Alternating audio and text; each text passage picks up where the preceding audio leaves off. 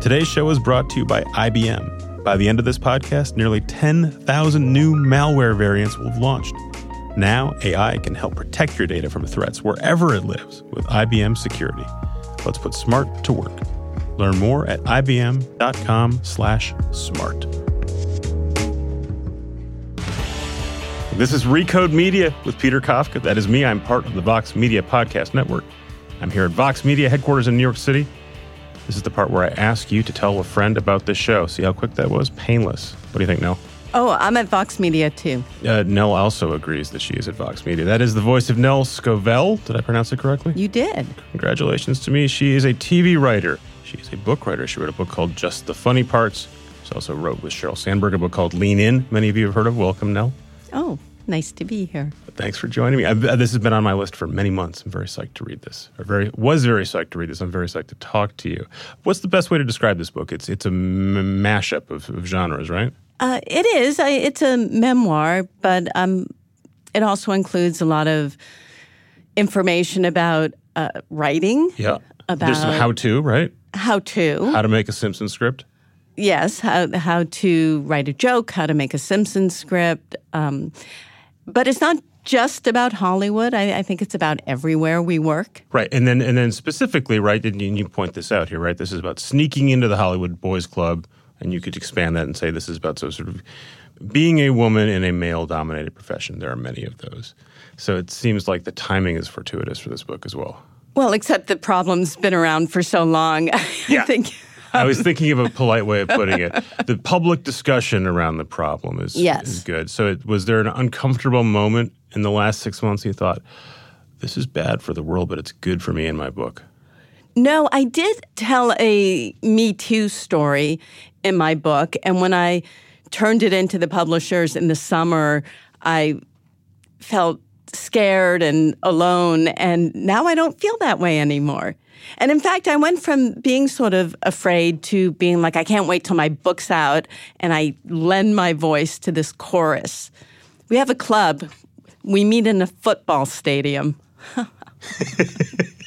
I was wondering if we're going to discuss the Me Too incident in the book. It's funny that we call it a Me Too incident. It's a weird, because it's describing men's behavior, right?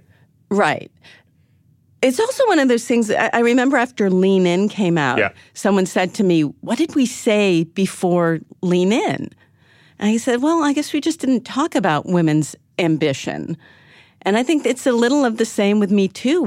There wasn't a term because we didn't talk about it. There's some gossip about a particular executive in media it's going through right now, and people are saying, yeah, there's a Me Too. This person has a Me Too problem. Yeah. I thought, well, his problem... allegedly, is his behavior. It's not a Me Too behavior, but that's a sidelight here. But back to that incident you describe in the book, you identify a specific person, you call them out by name. Did you rethink any of that sort of as the Weinstein stuff was heating up? And did you wish, maybe I should have included more information, or maybe, I don't know, did you rethink the context of that at all? I went back in between the first and second galley and actually did add a little bit I do mention Harvey Weinstein in the book. So there was a survey last month where 94% of women said that they had been sexually harassed or abused by an older, more powerful person. And 21% said that included a forced sexual act. So this is an ongoing problem. And one of the great things about being in entertainment is you have access to the media. People pay attention to you. In my own case, I was pretty privileged. I didn't need the job desperately. I had a great support system, so I came out of it not terribly scarred. But not everyone is that lucky or that unlucky. You have had a successful television career. You're a successful author as well. Prior to the publication of this book, you had also gained notice for writing about sexism within David Letterman's writing staff nearly a full decade ago, 2009, is that right? Yeah. How did writing that piece, which generated a ton of attention, which you also describe in the book, how did that change your career? So in 2009, David Letterman goes on the air and admits, I have sex with women I work with. And it was a strange set of circumstances. He was being blackmailed. Right, the context was I've been blackmailed. So it was weird because the context was he was the victim. And when he announced on air that he had sex with women he worked with, people laughed and applauded. It's crazy. It's on YouTube. You can look it up. Because the story was, right, the headline was David Letterman says he's the victim of a blackmail plot, which was... That's right. Which was, and it was a terrible thing, and he handled it beautifully. He also got a pass for the underlying behavior. Right. And, no one wants a witch hunt, but we do want a fair and judicious review of witches. And I wrote a piece that talked about my own experiences, because believe me, it wasn't a surprise to anyone who worked on that show when Dave made that announcement. Right. You're quite explicit in the story that you wrote for Vanity Fair that he was sleeping with female staff members. Right. And not just him. Part of the issue is when the leadership, the fish stinks from the head down. Yeah. When the leadership acts that way, it gives other people permission to act that way. And it was, like being at the court of Versailles. There were cliques and backstabbings, which made it really hard because I just wanted to write jokes. And so how much time did you spend sort of prior to publishing that thinking, what will this do to my career? Again, you were in the middle of a very active Hollywood career. Did you think there's going to be a consequence for me doing this, or do you think maybe there's an upside to me doing this? I had just gotten a job as co-EP on Warehouse 13, which was this amazing show on the Sci-Fi Channel. And I really felt, because I had worked there and had this long career, that I had standing to speak to this issue. And as my friend Tom Palmer would say, I don't have fuck you money, but I do have I don't like your tone of voice money. But the big pivot in the article was after a discussion of sexual harassment and sexual favoritism to pivot to gender discrimination in the writer's room, because one of the things I learned was it had been years since there had been even one female writer at Letterman. And I'll also add that in 33 years on the air, there was never a single person of color in that writer's room. So you write this. Again, you can see it. You can see the original Vanity Fair. You can see basically a longer version of that in the book as well. You should read them both. What happens to you after the publication of that story? Because at the time, it was a very big deal that you wrote this. I did worry that it might end my career, and it turned out to be one of the best things I've ever done in my life. Because? It was my truth, and you feel better. You feel better.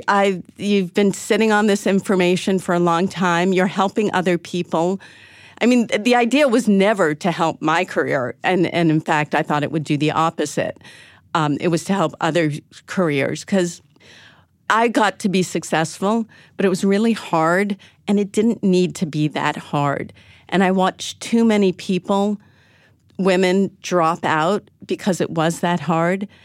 And then there's also all the people who never even tried because it just didn't seem doable. And so you think that helped them? Well, just seeing this in print online on VanityFair.com was literally a good thing for those people. And then it didn't hurt your career. We're sitting here today talking. Well, so it did put me on a path to meeting Sheryl Sandberg. Mm-hmm. I think becoming an outspoken feminist. I'd always been one, but now I was out of the closet. And, it was hard in the room at Warehouse 13. Every now and then someone would say something sexist and someone else would make a joke like, be careful, Nell's going to write an article about you. And I would say, 19 years from now, you're going to be so sorry you said that. But there is a thing, right? There, and this is even if you're not writing exposés, if you are the minority representative in the room, right? Yeah. You become and I was the only woman in that room too. And this happens to you frequently in your career, and you write about this. You become you bear a lot of burdens. When people are mean well, they end up sort of burdening you with all sorts of expectations. And in this case, the worry is that that is going to define your career. You're going to be the woman who writes about being a woman who's a writer. Well, it's the fear. I think that the woman is the spy who's going to tell the tales out of school, who's judging you silently. So it was hard for me, though. I'm both an insider and an outsider. As I was reading the book, I was thinking about the parallels between, just partly because of what I do, but also there's some of the context that's come up in the last year about Susan Fowler writing about Uber and some of the same context. She's a hero. And you literally have the same anecdote at one point there about you getting a shirt at Letterman that doesn't fit you. That's right. And that's kind of like one of the core parts of her story, right? The leather jackets, that they don't make them for women because why would you make the jackets for women? Because there are so few of them.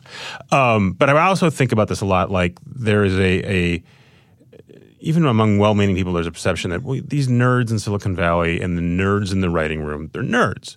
So they're sexist, but they're fundamentally nerds. They don't know how to talk to people. And you detail in great length about just what a tortured and unhappy person David Letterman is, right? These crazy anecdotes about asking people to hit him. Do you think there's something particular about these kind of workspaces that lead them to treating women poorly, or do you think this happens at every workplace and there's no particular excuse for this kind of behavior? Well, studies do show that in hierarchical structures, you do get more harassment. There's more power concentrated at the top, which means there's more abuse of power concentrated at the top. And every TV show is very much a hierarchy. Because and we can talk about this a bit more too, but TV's this thing that's both collaborative, right? There's a lot of people who work on a TV script, but generally there's a person that everyone reports up to. Right. As a decision maker. Yeah. The showrunner is the title. So, but you don't think there's something particular about sort of the nerddom of the TV writer's room or the nerddom of a bunch of coders that sort of explains some of their difficulty with women? I think it's an excuse, not an explanation. And I think if they're over 25 and they're still doing it, then they're not paying attention. And then it's willful. It's a choice. Yeah, I think it's a choice that people, in some cases, people weren't aware they were making. Right. And it's harder in 2018 to say I'm not aware of that choice. That's right. I mean, we're not talking about people on the spectrum, but in general, that sort of, I'm oblivious. So I get to do whatever I want. And sorry, I insulted you. Don't you have a sense of humor? It's like, well, actually, I do. But you crossed the line there. I tell this story in Just the Funny Parts where we had a director who had an emergency appendectomy. And there was a discussion in the writer's room about how long it would take for him to recover. So I'm the mother of two, and I rarely talk about my kids at work. I have this running gag when someone asks me if I have kids. I say, yes, but I'm blanking on their names right now. But on this particular day, we're talking about abdominal surgery, and I say, I had 2 C-sections, and they weren't that bad. To which another colleague said, you mean you're still tight? And so I deadpan, yes, that was the point of my story. But that's the sort of everyday offhand comment that you can expect. Right. And I didn't want to step in any of that because it's a great anecdote and I'd already read it. But it's great. He just got fired, by the way, from the WB. Oh, he did? Oh, he did. Well, I guess that's my thing. I can't imagine that happening in at least a grown-up workplace. I can imagine it happening, I don't know. But I do think it's not normal. It's not normal, and I do think, but is that the sort of thing where you're supposed to be making jokes? Not every joke is as funny as you think it is. Sure. Some jokes push the line, and maybe that joke pushed the line a little more. And do you have to allow sort of more leeway in an environment like comedy writing, for instance, to allow yourself to occasionally cross a line? And do you have any? Maybe sympathy is the wrong word. Empathy for dudes who might not fully understand what they're doing or saying. And this guy got fired, so apparently this is a that was problem. Years and years and millions of dollars later, and 18 people had to come forward and say he had been appropriate for him to take a tumble. I think we need to spread around the discomfort more because right now you have a select group that can really say anything they want in the room, and some of us have to look at our feet while they say those things. I was working on the Muppets, and some of the upper level guys working on the show had worked on Charlie Sheen's show, Anger Management, and they would routinely refer to actresses as dumb bitches. Like, oh, and then the dumb bitch says... And this isn't 1975. No, this is 2 years ago. Yeah. So don't do that at work. Should I? I know. And then it's like, well, I don't want to say anything because then, I'm no fun and I'm the school marm and I don't want to be that. But it's not fun to sit there and listen to women being referred to that way. I've been trying to figure out an appropriate place to have an ad break it here. I didn't want to do it after the C-section joke. Let's do it now. We can do it after Charlie Sheen, though, right? Yeah. That's a deal. Okay, we'll be right back with Nell Scovell. Today's show is brought to you by IBM. By 2050, the world population will reach nearly 10 billion people. So food production will need to grow by 70%. What if artificial intelligence could help?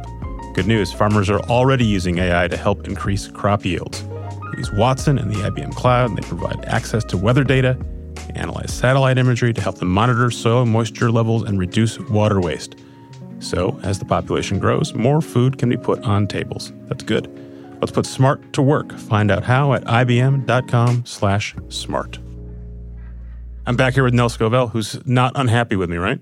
No. Please, we're good. Yeah, we're best friends. Well. We're going to get there. And if you like this conversation, by the way, I don't normally do plugs for Kara Swisher, but we're going to do a live version of this with Kara sometime this spring, sometime soon. In April at the Commonwealth Club in San Francisco. You guys can I listen. love Kara. She's the best. Yeah. If you can listen to a podcast, you can do Google. She scares me a little bit. She's not so scary. Don't tell her. She takes the sunglasses off. She's perfectly pleasant. You have had an amazing career, even without the David Letterman expose, even without Sheryl Sandberg, and even without sort of this new chapter in your life. You were the first writer, period, at Spy Magazine. I was. One of my all-time favorite magazines. You worked at Letterman, like you talked about. You've got on your book cover here, it lists many of the places you've worked at. There's an appendix that lasts another 3 or 4 pages. You've been a working writer in Hollywood, which by definition is success. Is that a fair summary? Well, how do you define success? Because there are people who work entire careers and get very little produced, which would be really frustrating. But you get paid, right? You do get paid. I mean, that's part of the gig, right? You get paid for a lot of work. Oftentimes, very little of it shows up. Do you think about how your career would be different if you were starting it off in 2018, where there's YouTube and there's Snapchat and there's Twitter? There's Twitter, yeah. And there's also just a ton of money coming in right now from Apple and Amazon and Netflix. It seems like there's a glut of TV, right? Hundreds and hundreds of TV shows being produced. Would this career be as attractive to you as it was when you were breaking in? When it was much harder to get to TV? There are shows I would love to work on. I watch Another Period, which is Ricky Lindholm and Natasha Leggero's show. It's so funny on Comedy Central. I love Broad City. Yeah. So I've always actually, the draw has been certain shows. I loved working on Murphy Brown and I loved working on Monk more than working just on TV in general. For example, when I started, the top show was The Cosby Show and Golden Girls. But when I sat down to write a spec script, I wrote one for It's Gary Shandling's Show, which I imagine very few people have ever heard of. It was Gary's sitcom before he did Larry Sanders. Right? It was. Yeah. It was. And I loved it. You said you liked it more. I'm with everyone else who likes the HBO show more. That makes sense. But do you imagine, since in some ways it seems much easier to get on TV or create something that looks like TV in many more ways to distribute it, do you think you would have leapt into it that much earlier? You thought, there's fewer gatekeepers, I can go right and do what I want, or would you just say, let's do something that's a little harder? It seems like anyone can make one of these things. I started thinking about TV because I had this whole magazine career, and then I bumped into an editor one day who said to me, Nell, I don't mean this as an insult, but I think you could write for television. And I never thought of it before.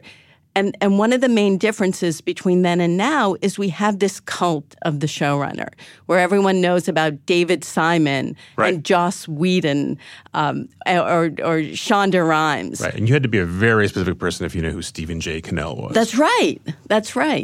Right. So they're elevated now. That makes it more attractive to you? Oh, I don't know if I would have been more aware that you could. I didn't even know you could be a TV writer.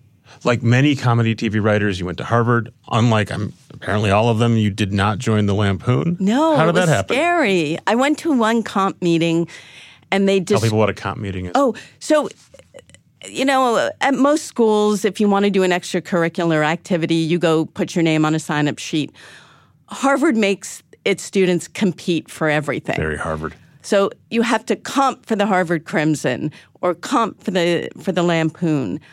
So I went to the first comp meeting, and this guy with a big head was telling us how you write 3 essays and then you throw them on the floor, and people write their criticisms on the back, which everyone can read, and it just frightened me.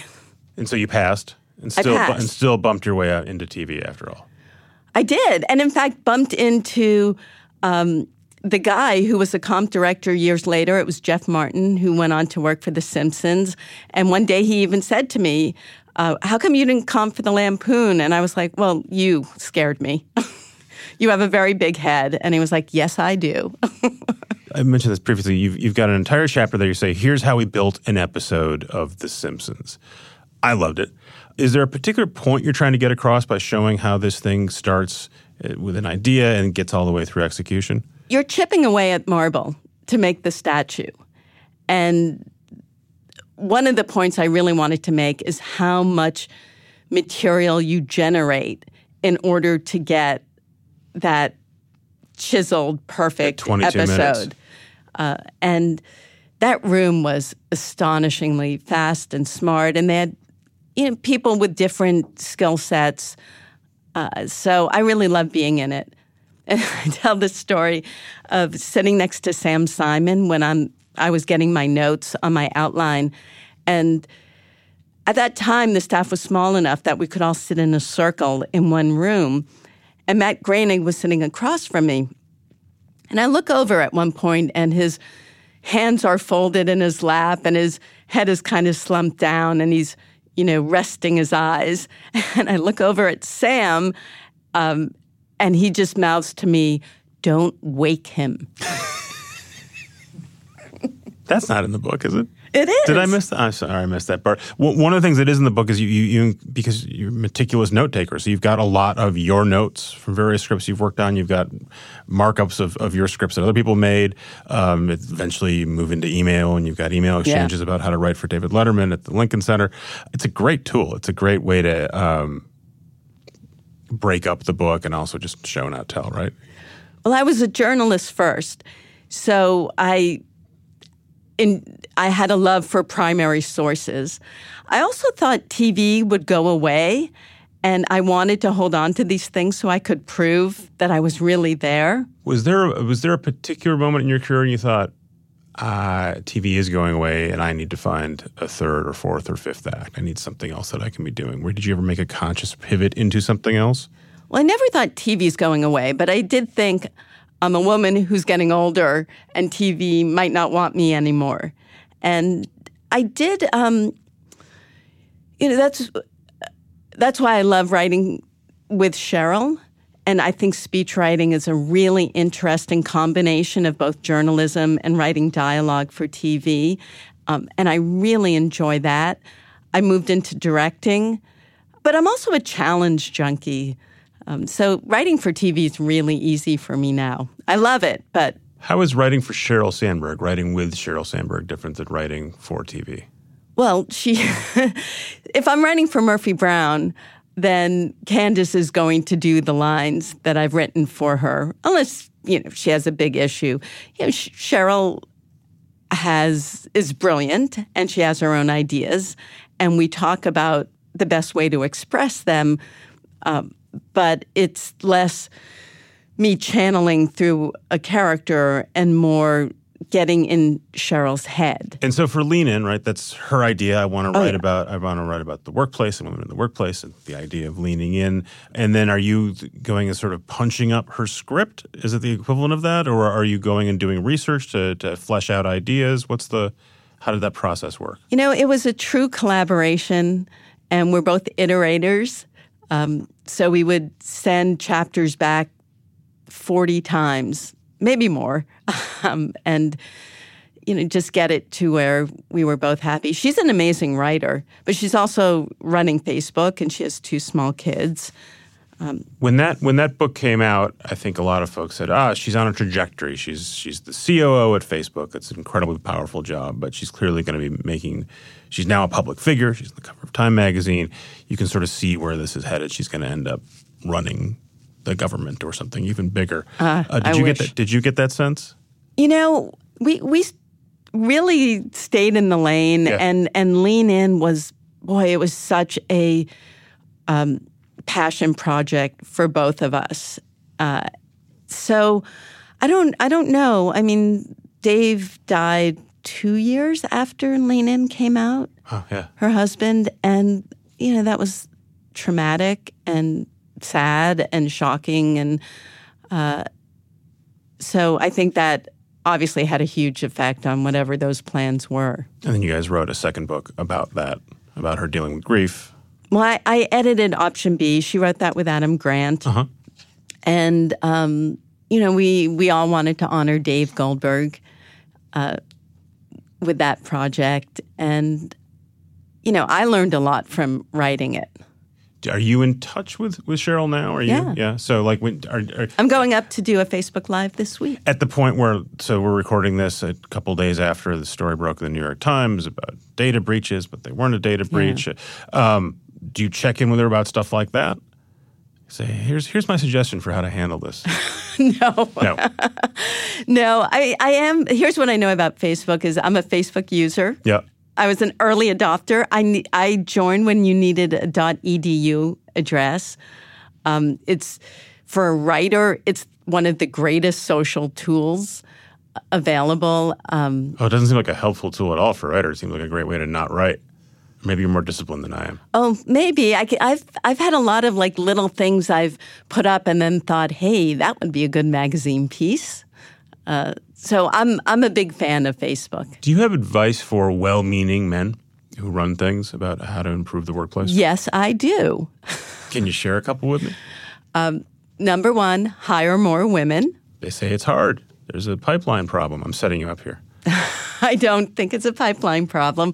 I think it's a broken doorbell problem. And I think the talent is out there. I think there are women, people of color, people with disabilities, people in the LGBTQ community who are ready and should be led in that door. Let me play devil's advocate. Yes. Or white straight men's advocate. Okay. We need some Which help. is the same thing. Maybe there is a pipeline. I got a thick skin. I'm good. There is a pipeline, but it is harder to do this, right? It is harder to hire from a diverse population. You have to spend more energy doing it.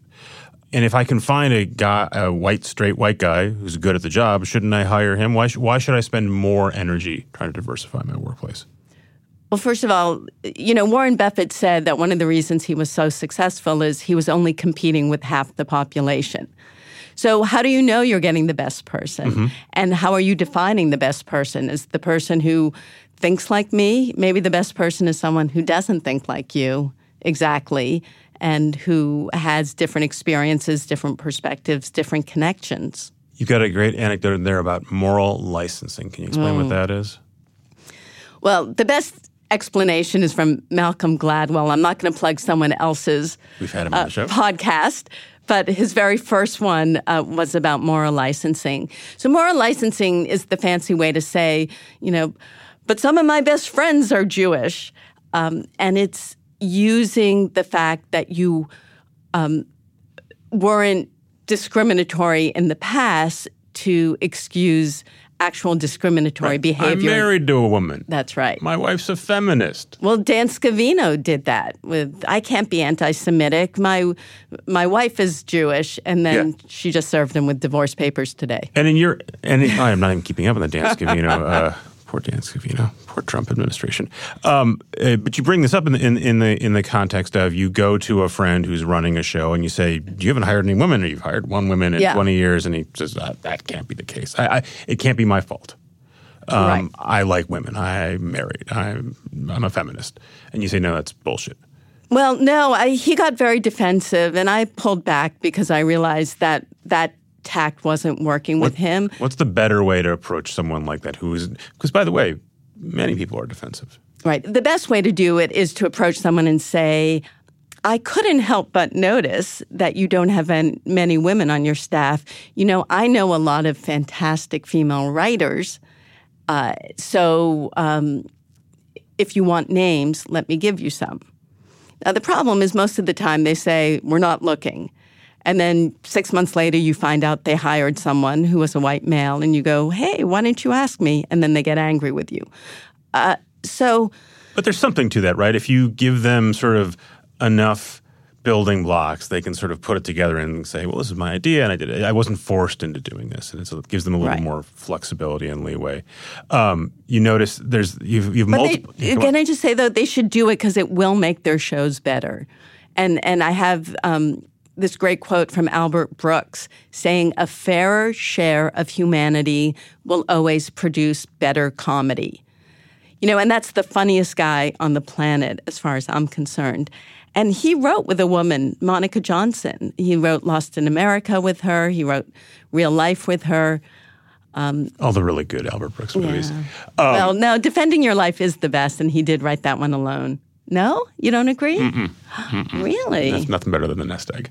Oh, The Nest Egg. Don't say nest, don't say Desert egg. Inn has it's heart. A thing. So great. Twigs. But yeah, that's the best argument, right? Or that's one argument you can make is, look, this is objectively better for your business. And if it takes work, that's okay because it's work you're doing that someone else isn't doing, so take advantage of it. That's right. You've got a great multiple coda thing going on with the Letterman story where eventually you work with him again. You're very nervous about it. That works well. And then you finally get to talk to him about your book, about what you wrote about his show X number of years earlier. Should we spoil it or should we leave it open? Let's not spoil it. Okay. But when I wrote my article in 2009, I was certain I would never have a moment with Dave. He's very insulated. By that point, he was working on a different floor from the writers, and you needed a thumbprint to even get in his office. Even by comedy standards, he's a weird, eccentric person, right? No, writers said that they didn't even know he was in the building unless they saw him on the show. So I didn't think I'd ever be able to pierce that bubble. And then in 2014, I got hired to write on the Kennedy Center Honors. And I got a call from my co-writer, Louis Friedman, who said, Nell, I thought you should know David Letterman's going to narrate the Tom Hanks movie. And I said, okay. And he said, that means he'll be there. My heart just started pounding. So I did get my third act moment with Dave. We'll let people read the book so they can figure out how that went. But as part of the coda to the coda to the coda, you note that since Letterman retired, he started advocating for more diversity in late-night entertainment. You'd say that Jay Leno has noticed the same thing as well. Any speculation about why people suddenly get religion when they're no longer running the show? Well, I do think there's an intersection between sexism and ageism, and that now both Dave and Jay know what it's like to be replaced by a less experienced younger man. It's not fun. But since I turned in my final draft, Dave's Netflix show has come out, and I noticed of the 5 executive producers on the show, they are all men. So it's not total religion that he's got. Oh, no. Still some work to do. I think he's still an atheist. This is super fun. You should go buy the book. You don't care if they buy an ebook. You can buy the paperback. You can buy it in Kindle. Hardcover. Hardcover. I'm classy. Yeah, also, if you wait for paperback, you got to wait too long. You can go see Nell talk to Kara Swisher by using Google and figuring out how to go see them in the Commonwealth Club. Nell, this was great. Oh, I appreciate it. This was fun. Thanks for your time. Thanks again, Nell. I kind of butchered that when I was complimenting her at the beginning of this podcast, but I was looking forward to this conversation for many months, so very cool to meet her in person. Again, thanks to you guys. Thanks for listening. Thanks for writing to me and tell me you like this podcast. That's great. It's even better if you tell someone else. You know how to do that. Thanks to our sponsors. Thanks to Cadence 13 and Vox Media, who bring those sponsors to you so you can listen to Recode Media for free. Thanks to Joel Robbie, who edits this show. Thanks to my producers, Golda Arthur and Eric Johnson. This is Recode Media. I am back next week. I will see you then. Today's show is brought to you by IBM. By 2050, the world population will reach nearly 10 billion people, and food production will need to grow by 70%. Farmers are working with IBM and Watson to help increase their crop yields. Let's put smart to work. Find out how at ibm.com/smart.